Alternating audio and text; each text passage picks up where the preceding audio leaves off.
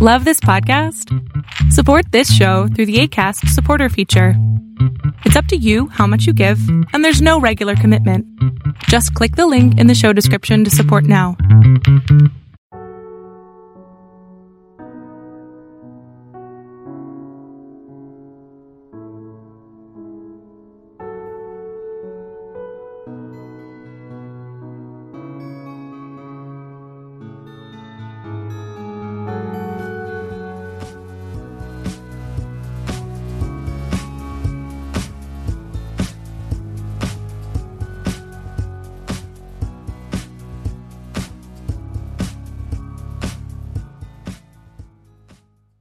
Welcome to the Serial Killer Podcast, the podcast dedicated to serial killers.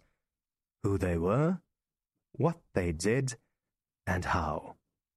I am your host, Thomas Viborg Thune, and imagine, if you will, dear listener, Germany in the 1920s. While the Allies of the West had had a decade of decadence and consumerism following their victory in World War I, Germany was left poor, desolate, and hungry. Unemployment is rampant.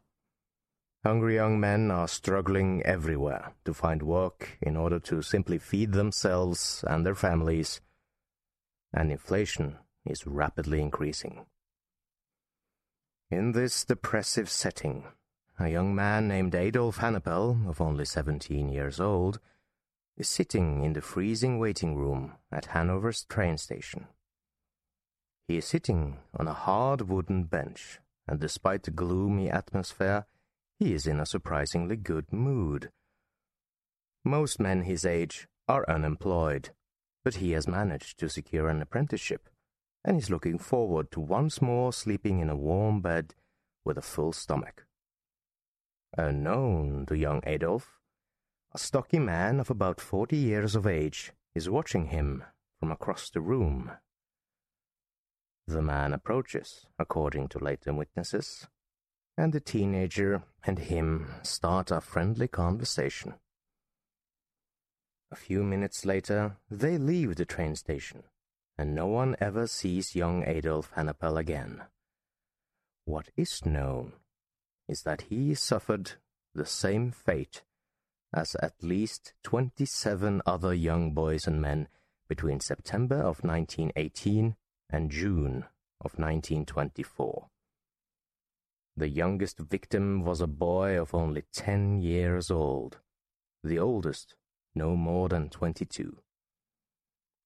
They are beaten or coerced into submission, sexually assaulted, suffered bites to the throat, and murdered, before being cut into pieces and often eaten by the same man.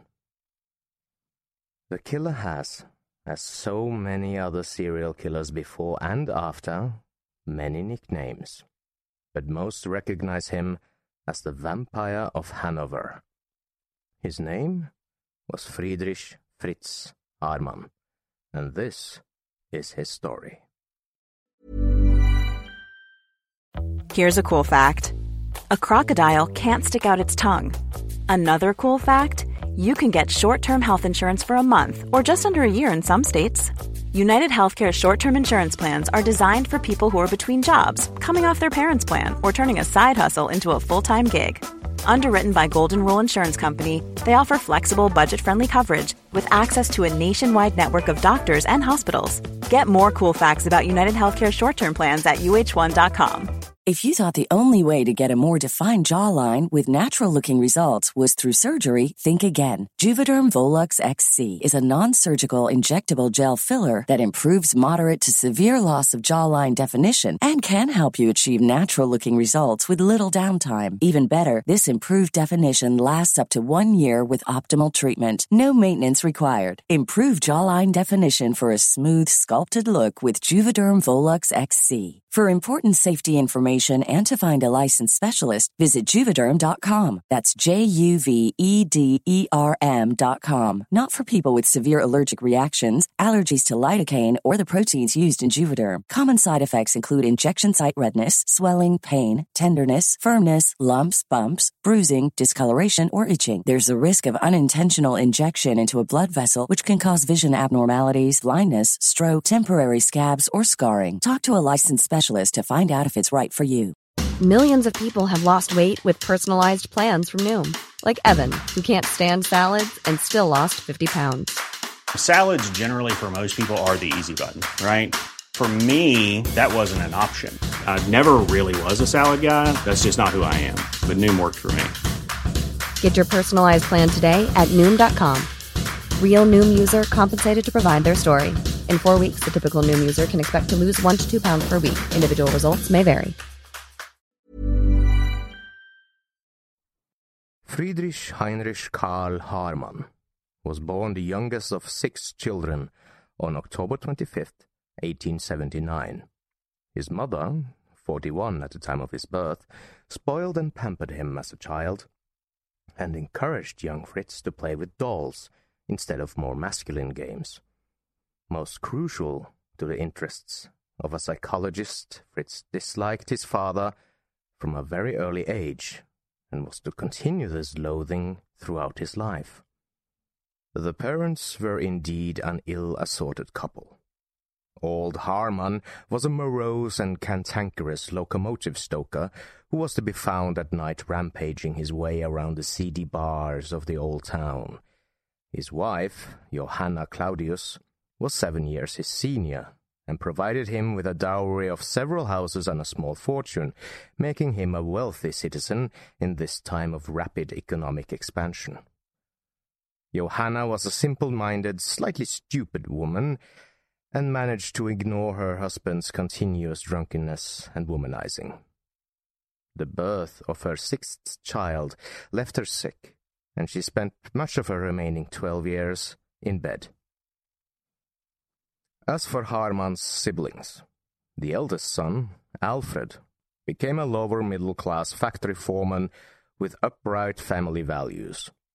The second son, Wilhelm, was sentenced at an early age for sexual offense, and the 3 sisters, all of whom divorced their husbands early in married life, proved to be particularly obsessive and compulsive characters. As a child, Fritz was at the mercy of his elder brothers, particularly Wilhelm. It is believed that he was repeatedly the victim of sexual abuse by him, probably contributing to his sexual disorders in later life. From a young age, Haarmann and his father argued and constantly threatened each other. Old Haarmann hated his youngest son, not only because he acted very feminine, but because he stole almost all of his wife's attention from him. The father threatened to have his son put in an asylum, and Fritz, in turn, tried to have his father thrown in jail for the supposed murder of a train driver. The only occasions of unity were exhibited when the men would combine to either carry out a swindle or to appear in court to exonerate the other. In contrast, Haarmann always felt a deep bond with his mother, and she remained the only person he spoke of with warmth and sentimentality. The anecdotes relating to Haarmann's childhood show 2 distinct traits. The first is the notable feminine, possibly transvestite tendencies that were exhibited throughout his school life.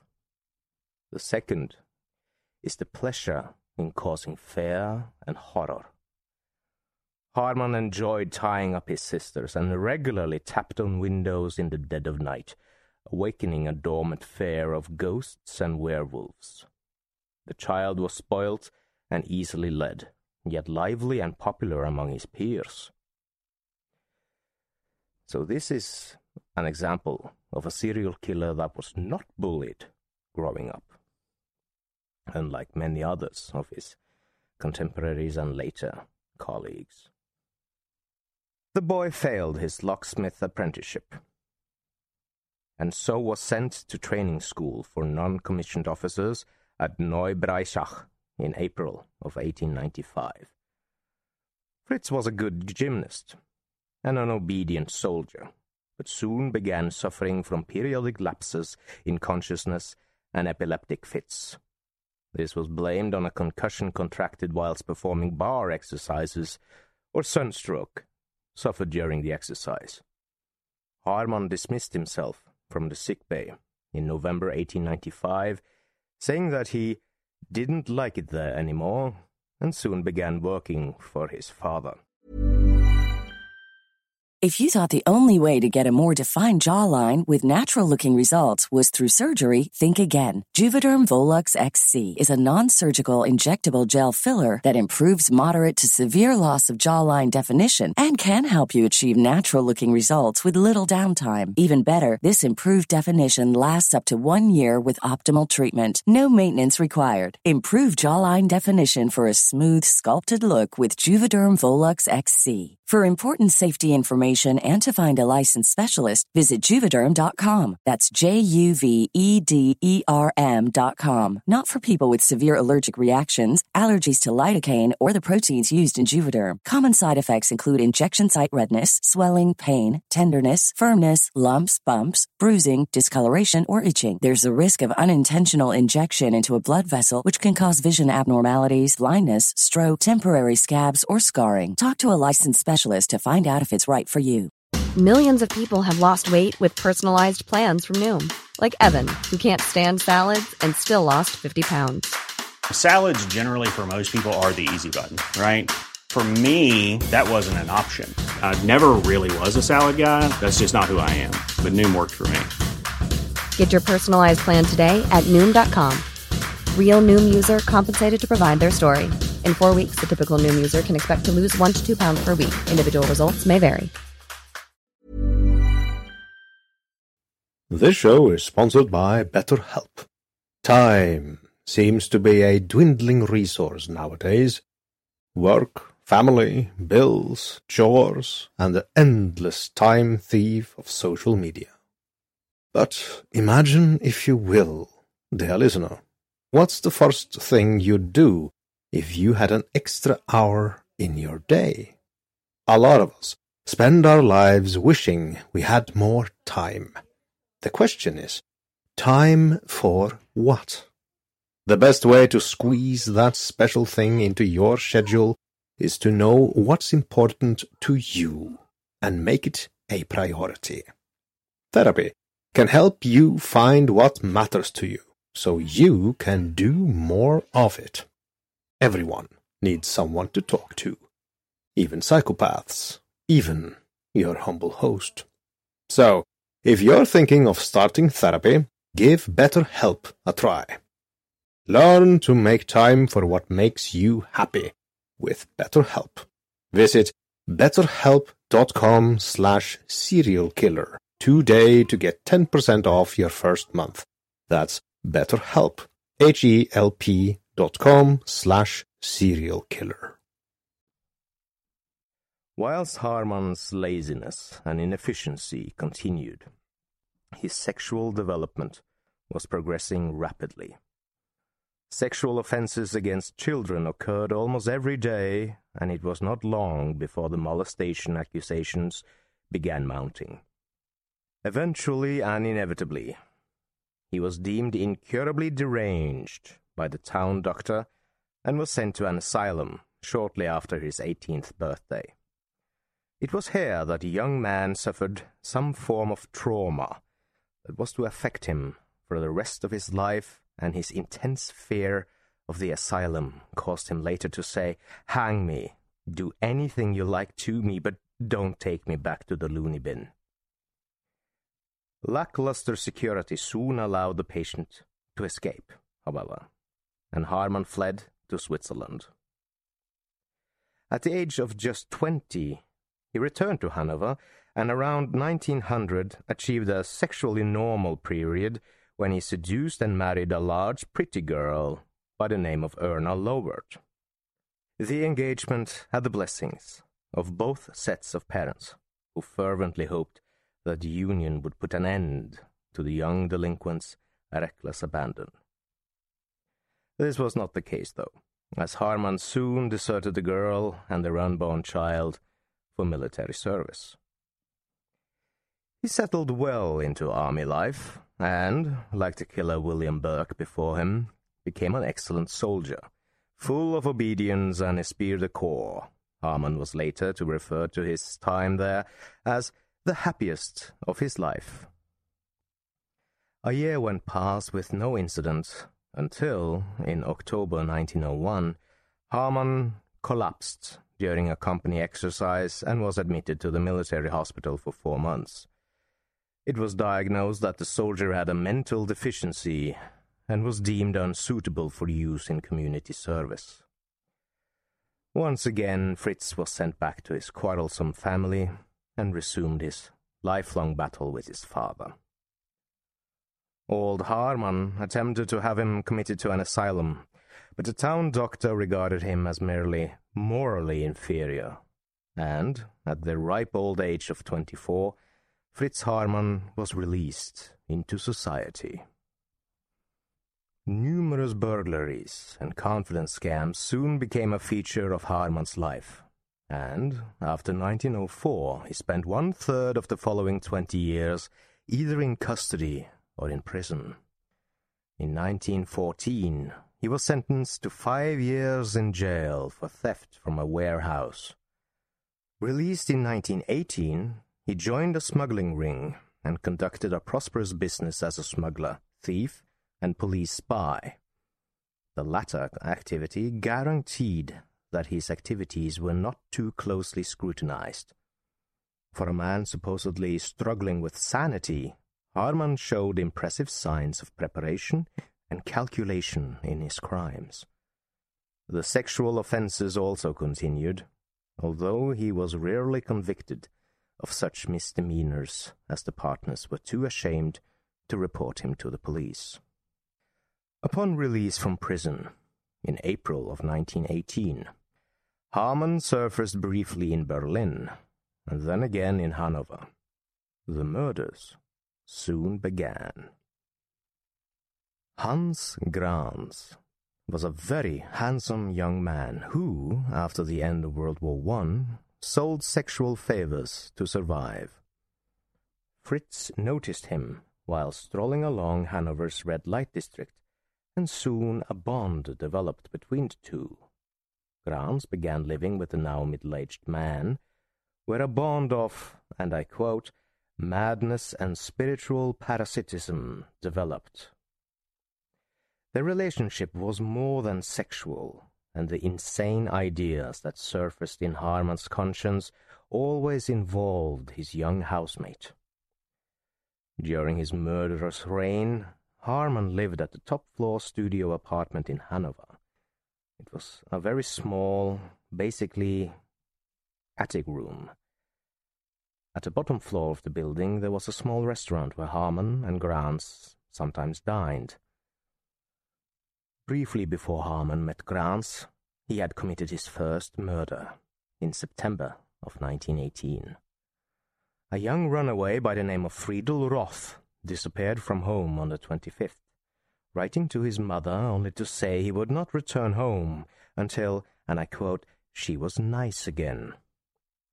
Various friends of the boy were forthcoming with information and eventually led the police to number 27 Sellerstrasse, the home of a man they claimed had seduced Friedel. A detective surprised one Fritz Haarmann in bed with a young boy, and he was sentenced to 9 months' imprisonment for seducing the juvenile.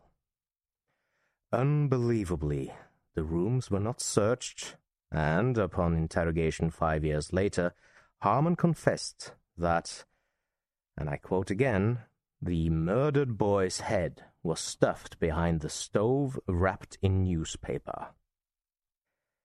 Having carefully avoided his jail sentence throughout 1919, Haarmann served his penance from March until December of 1920.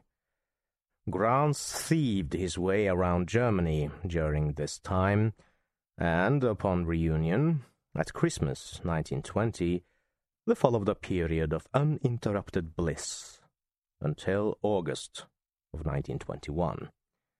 The two thieves appeared as well-dressed, decent gentlemen and earned respect amongst the local people.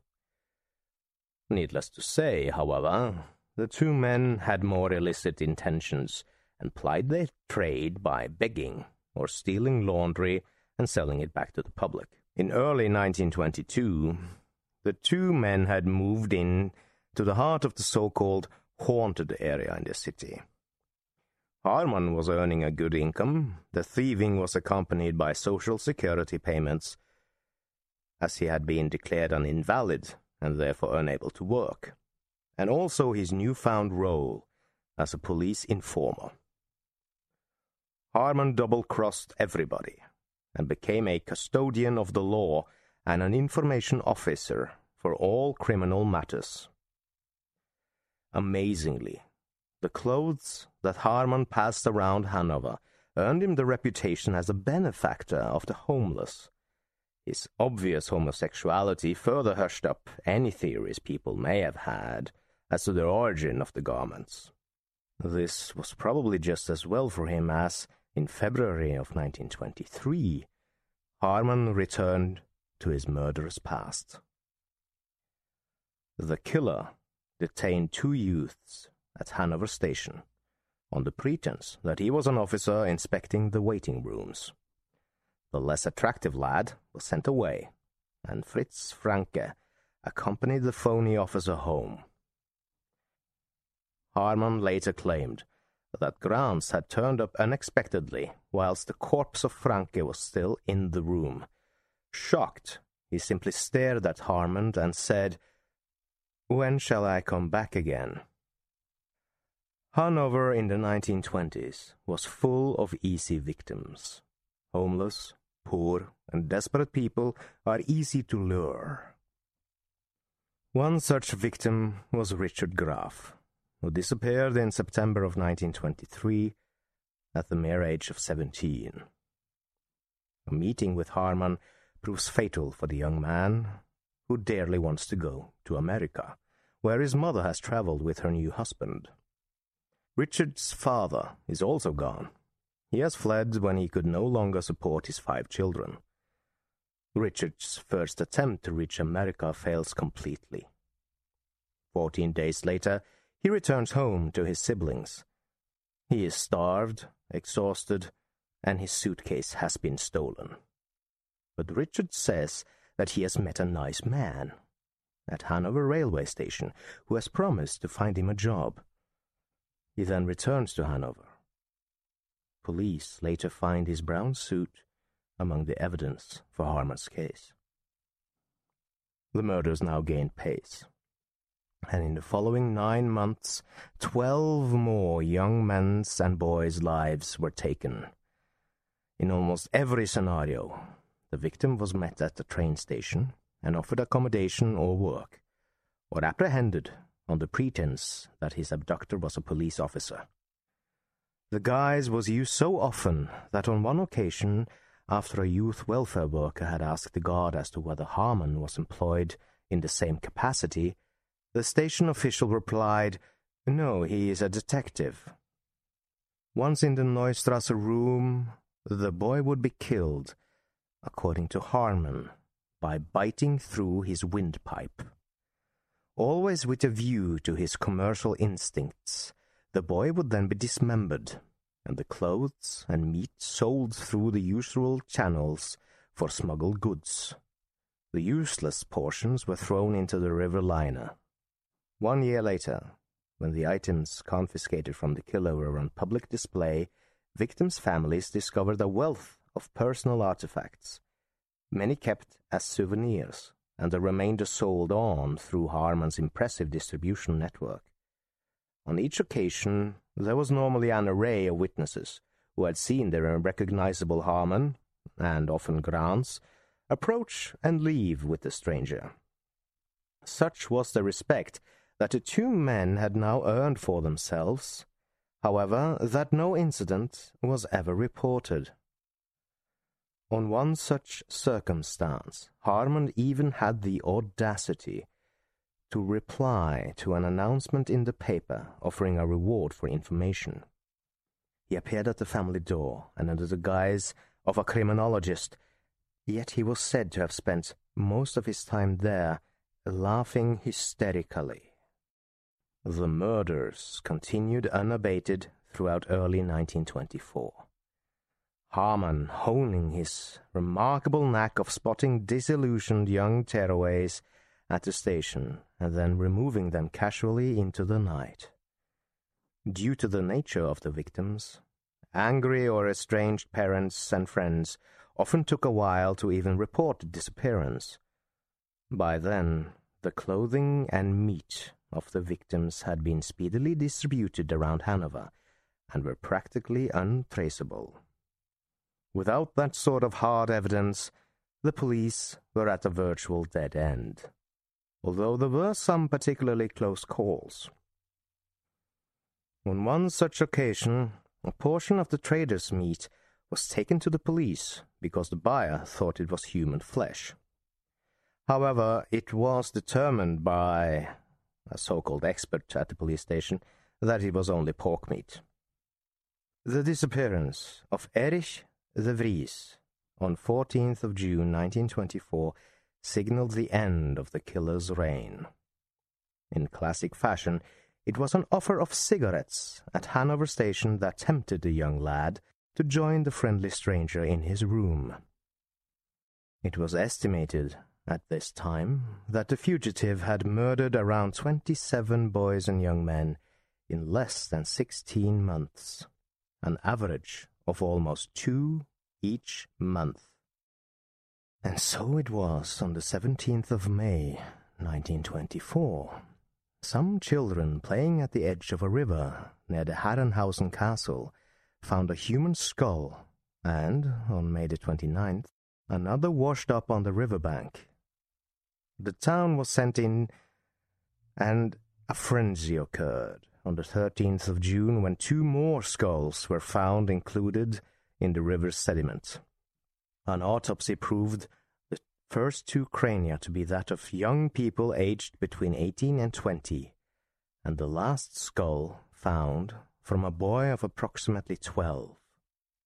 In all cases, a sharp instrument had been used to separate the skulls from the torso, and the flesh had been entirely removed. It was initially thought that the human remains originated from the Anatomical Institute in Göttingen, or that they had been flung into the river by grave robbers fleeing from capture. Yet these theories remained unproven, and the mystery gained further publicity when the boys playing on a marshland unearthed a sack containing human bones. It had become impossible for the authorities to keep these grisly finds a secret, and, whilst young boys continued to be reported missing, the number in 1923 grew to almost 600. The Hanoverian population was gripped by terror.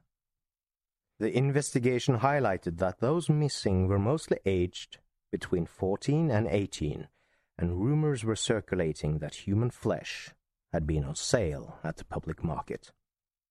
On Whit Sunday in 1924, hundreds of people left Hanover and descended on the small paths and bridges of the old town, where they started searching for human remains. The vastness of this expedition was unprecedented in German criminal history and was spurred on primarily by the talk of a werewolf or a man-eater at large. After a multitude of bones had been discovered, the city's central river liner was dammed and inspected by policemen and municipal workers. The finds were horrific. More than 500 parts of corpses were detected, proved later to be the remains of at least 22 people, a third aged between 15 and 20. Approximately 1/2 had been in the water for some time, and the joints of many of the fresh bones had smoothly cut surfaces. Despite the enormous manhunt now in operation, the killer had still not been apprehended, and Hannover was at the point of a public outcry. By late June of 1924, sheer terror had gripped the city, and the werewolf, or vampire, was still on the loose. Every thief and sexual deviant in Hanover was questioned, and through dogged detective work and a series of strange coincidences, a suspect by the name of Friedrich, known as Fritz, Haarmann, was taken to the court prison. The man was already known to the police as both a dealer in clothing and meat, and to the Criminal Investigation Department due to his publicly homosexual status. His appearance and mannerisms in the ultra-conservative days of interwar Germany redefined the conventional impression of murder and murderers. Haarmann was certainly sympathetic in appearance. A simple man, with a friendly, open expression and courteous nature. Of average height, broad and well-built, he had a rough, full-moon face and neat, cheerful eyes. His features were generally small and as unprepossessing as the rest of his appearance. Only notability being a well-groomed, light brown, toothbrush moustache. Fritz's expression closed up completely as soon as the atmosphere became embarrassing, and investigating officers soon realized that their suspect was a man of deep contrast. At times cagey and calculating, yet also talkative and hyperactive, desperately seeking sympathy and attention. His soft, white hands moved nervously, plucking and pulling constantly at his long fingers.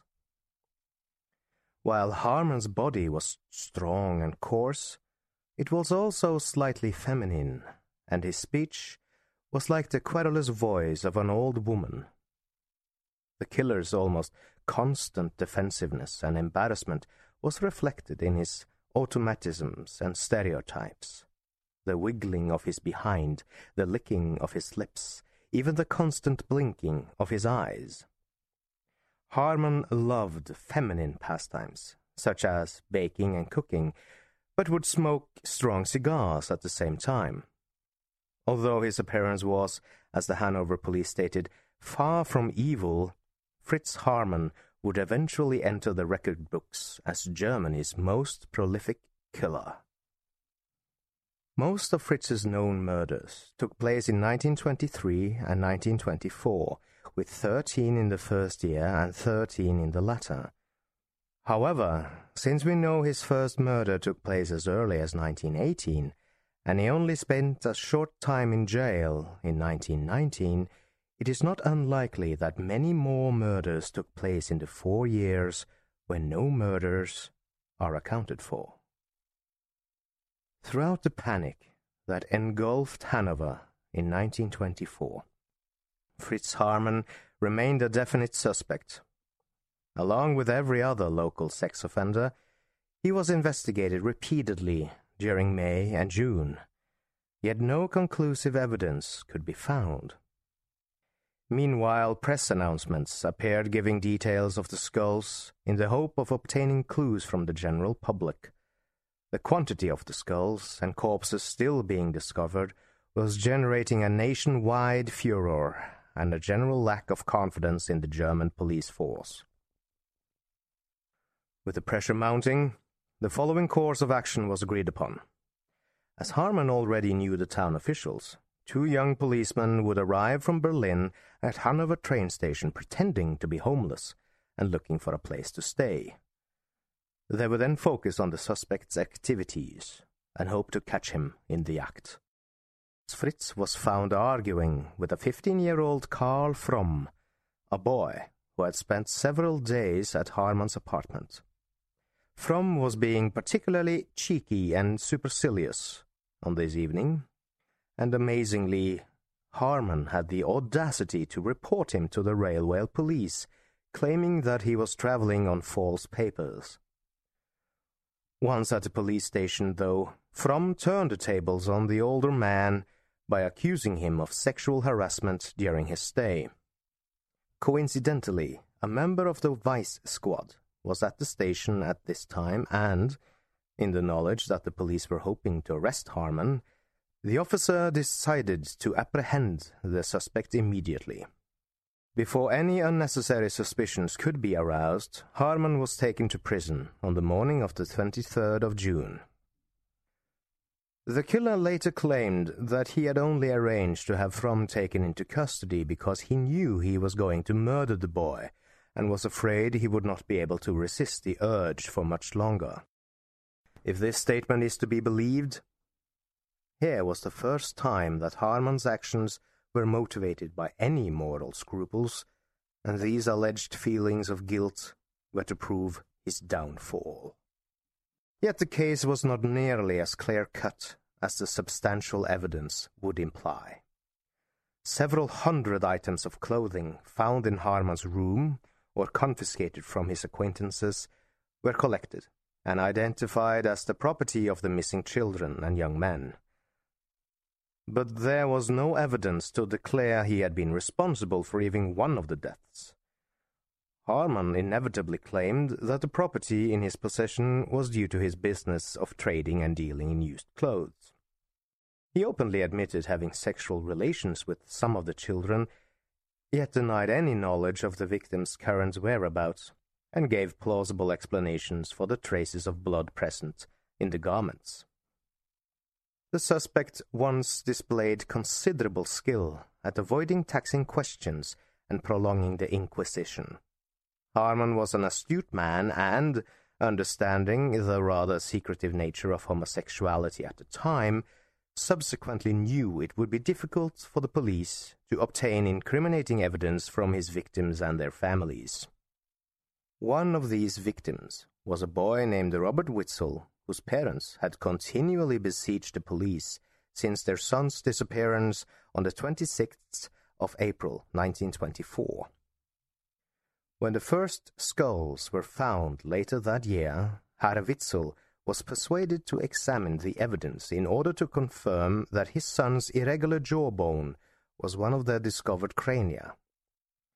All that was known at this time was that Robert had visited a local circus on the night of his disappearance with his best friend, the sly and girlish Fritz Karlmeyer. Fritz, silent throughout the entire ordeal, would only say that the boys had traveled to the circus with a police official from the railway station. The reason for the boy's secretive nature was understandable. He too had been approached and sexually abused by Haarmann, who subsequently procured him for homosexual society gentlemen. Items of Witzel's clothing were found in the killer's apartment, yet Haarmann would still not confess. The breakthrough came when a couple walked into the police station and passed the Witzel family, who sat outside the chief commissioner's office. Frau Witzel immediately recognized the man's jacket and asked as to where he had obtained the garment. The man admitted that he had acquired the coat from Haarmann, and even provided an identification card in the trousers, bearing the name Witzel. The lady accompanying him was Frau Engel, Haarmann's landlady, who happened to be in the police station making inquiries concerning her tenant's military pension. An enormous stroke of luck, in addition to the fabric evidence, and, more importantly, one which finally convinced Haarmann to concede defeat. The prisoner was subsequently subjected to incessant and severe questioning, before being given relief and encouragement commensurate with the unburdening of the conscience. After 7 days of maniacal and emotional rages, Haarmann broke down and asked for the superintendent and examining magistrate, to whom he would make a full confession. The killer then took the court officials on a murder tour of Hannover. They were shown parts of corpses hidden in bushes, bones dredged from a lake, and skeletons concealed around the city. Inevitably, more and more people stepped forward who had obtained clothing or meat from either Haarmann or Grants, and the evidence snowballed. Haarmann's character also changed during this period.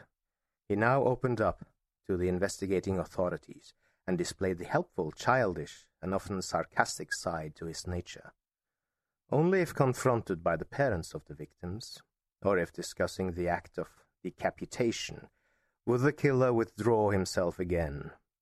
The general impression was that he felt relieved of a terrible burden by being able to discuss the darkness and fear of his abnormal sex life.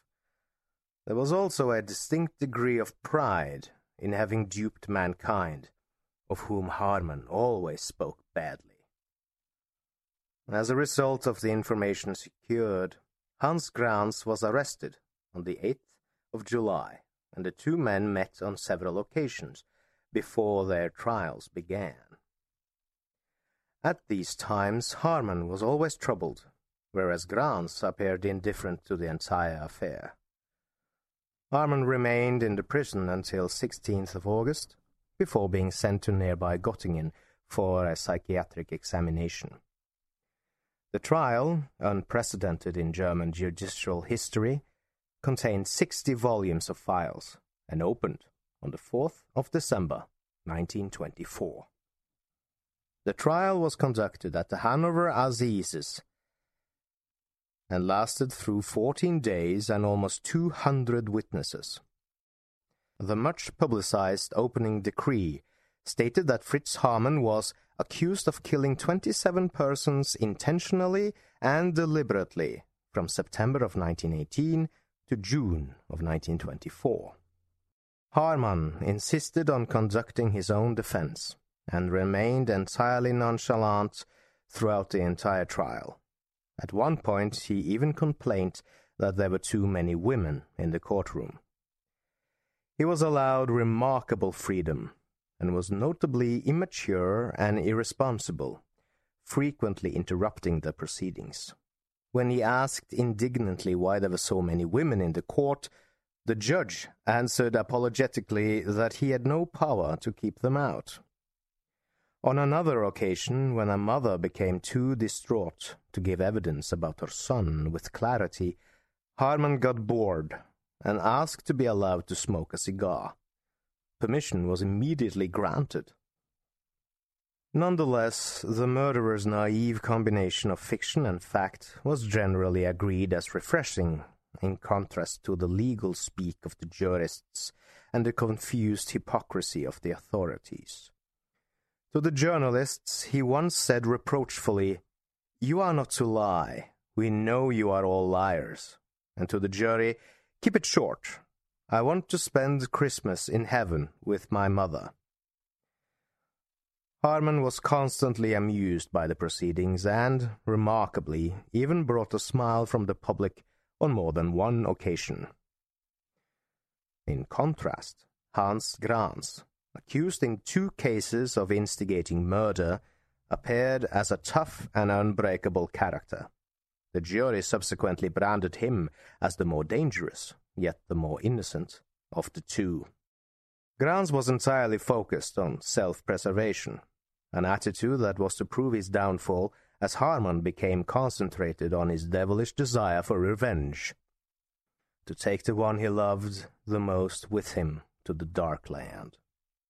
Hence, Fritz formed incredible and completely inaccurate accusations of murder against his partner that the court wholeheartedly believed. Once he had achieved his aim of not going to death alone, Haarmann quieted down and let Grans do the talking. Inevitably, though, the most chilling tale of all came when Haarmann took the stand to explain his murder method in most graphic of detail.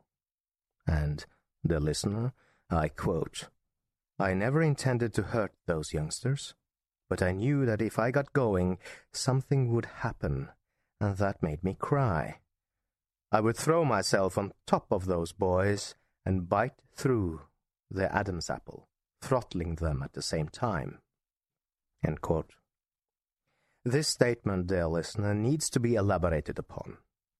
Haarmann chose to bite the victims, not only out of sadistic sexual desire, but because, due to the tender age of his victims, their Adam's apple would not have been fully formed and not yet hardened. When Haarmann started kissing his young victim, the kisses turned to caresses, but when he became aroused, he would bite down upon their larynxes, clamping the airway shut. He bit through the Adam's apple, crushing the larynx completely. The victim would then die from a combination of strangulation and drowning in their own blood. Haarmann explained the guilt he often felt at this point, regularly collapsing on the dead body and covering the face with a cloth so it would not be looking at me. I'd make 2 cuts in the abdomen and put the intestines in a bucket. Then soak up all the blood and crush the bones until the shoulders broke. Now I could get the heart, lungs, and kidneys and chop them up and put them in my bucket. I'd take the flesh off the bones and put it in my waxcloth bag. It would take me 5 or 6 trips to take everything and throw it down the toilet or into the river. I always hated doing this, but I couldn't help it. My passion was so much stronger than the horror of the cutting and chopping. The skulls were smashed to pieces and thrown in the river or marsh, the clothes given away or sold. Here again, it is important to note the nature of the psychopath. They are natural liars, and even though they often brag about their actions, they are sometimes ashamed of certain aspects of their crimes. Haarmann, for example, told the court and public that he had indeed killed those boys, but he denied partaking in cannibalism. However, the flesh which Haarmann had cut off the bodies was cubed or processed into mince. This was easy to use as hard currency, as meat was in very high demand in those days. Haarmann told, according to witnesses, that his meat comes from a butcher friend of his in the suburbs, and sells it for less than half what people paid for substandard horse meat. Haarmann's claim of having a butcher friend was never verified, and he probably made dozens, if not hundreds, of Hannover citizens unwitting participants in cannibalism. The more often this process occurred, the more efficient it became, and whilst the city of Hanover utilized the meat and clothing of its victims, Fritz Haarmann remained out of authorities' reach. Some boys he denied killing, for example a boy named Hermann Wolf, whose photograph showed an ugly and ill-dressed youth. Haarmann declared that the boy was far too ugly to have interested him. The killer repeatedly claimed that he was driven by beauty and sensuality, not the cynical interpretation of sex or profit. In his eyes, it was easier to kill someone you loved. That way you brought them peace. Often after I had killed, I pleaded to be put away in the military asylum, but not a madhouse. If Grans had really loved me, he would have been able to save me. Believe me, I'm not ill. It's only that I occasionally have funny turns. I want to be beheaded. It'll only take a moment, then I'll be at peace, said Haarmann. The experts then submitted their reports to the effect that, although the killer had a pathological personality, he had not been devoid of free will and responsibility, and therefore bore no manic-depressive insanity. Grans and Haarmann continued their petty squabbles throughout the summing up, their behavior towards each other remaining the same until the bitter end. At 10 a.m., on the 19th of December 1924, Haarmann received 24 death sentences in 24 cases, and Grans 1 death sentence for his supposed incitement to murder in the Hanapel case. Upon announcement of the verdict, Haarmann proclaimed, "I want to be executed on the marketplace. On the tombstone must be put this inscription: Here lies mass murderer Haarmann." The court acceded to neither request. At 6 a.m. on the morning of the 15th of April, 1925, Fritz Haarmann was beheaded by guillotine in the grounds of Hannover prison. In accordance with German tradition, Haarmann was not informed of his execution date until the prior evening. Upon receipt of the news, he observed prayer with his pastor before being granted his final wishes of an expensive cigar to smoke and Brazilian coffee to drink in his cell. No members of the press were permitted to witness the execution, and the event was seen by only a handful of witnesses. According to published reports, although Haarmann was pale and nervous, he maintained a sense of bravado as he walked to the guillotine. The last words Haarmann spoke were, "I am guilty, gentlemen, but, hard though it may be, I want to die as a man." Immediately prior to placing his head upon the execution apparatus, Haarmann added, "I repent, but I do not fear death." Interestingly, before his execution, Haarmann wrote a letter to the court exonerating his longtime lover, Hans Grans, of any involvement of the killings. This letter was the direct cause of Grans being granted a retrial, where his sentence was commuted from death to only 12 years in prison. However, he did not get off quite that easy. In 1937, the Nazis had been 4 years in power in Germany, and they had very clear guidelines of how to treat known homosexuals. Grans was thus transferred from prison and sent to Sachsenhausen concentration camp. He somehow managed to survive his time in the camp and was set free on the 22nd of April in 1945. He lived as a married man until his death in 1975. I have been your host, Thomas Viborg Thun. Doing this podcast is a labor of love, but again I humbly direct you, dear listener, to my Patreon account at www.patreon.com/theserialkillerpodcast. Patrons have started to make themselves known, and I really do appreciate it. I would especially like to thank those who have made an especially generous donation. Maud and Daniel, your patronage is very much noted.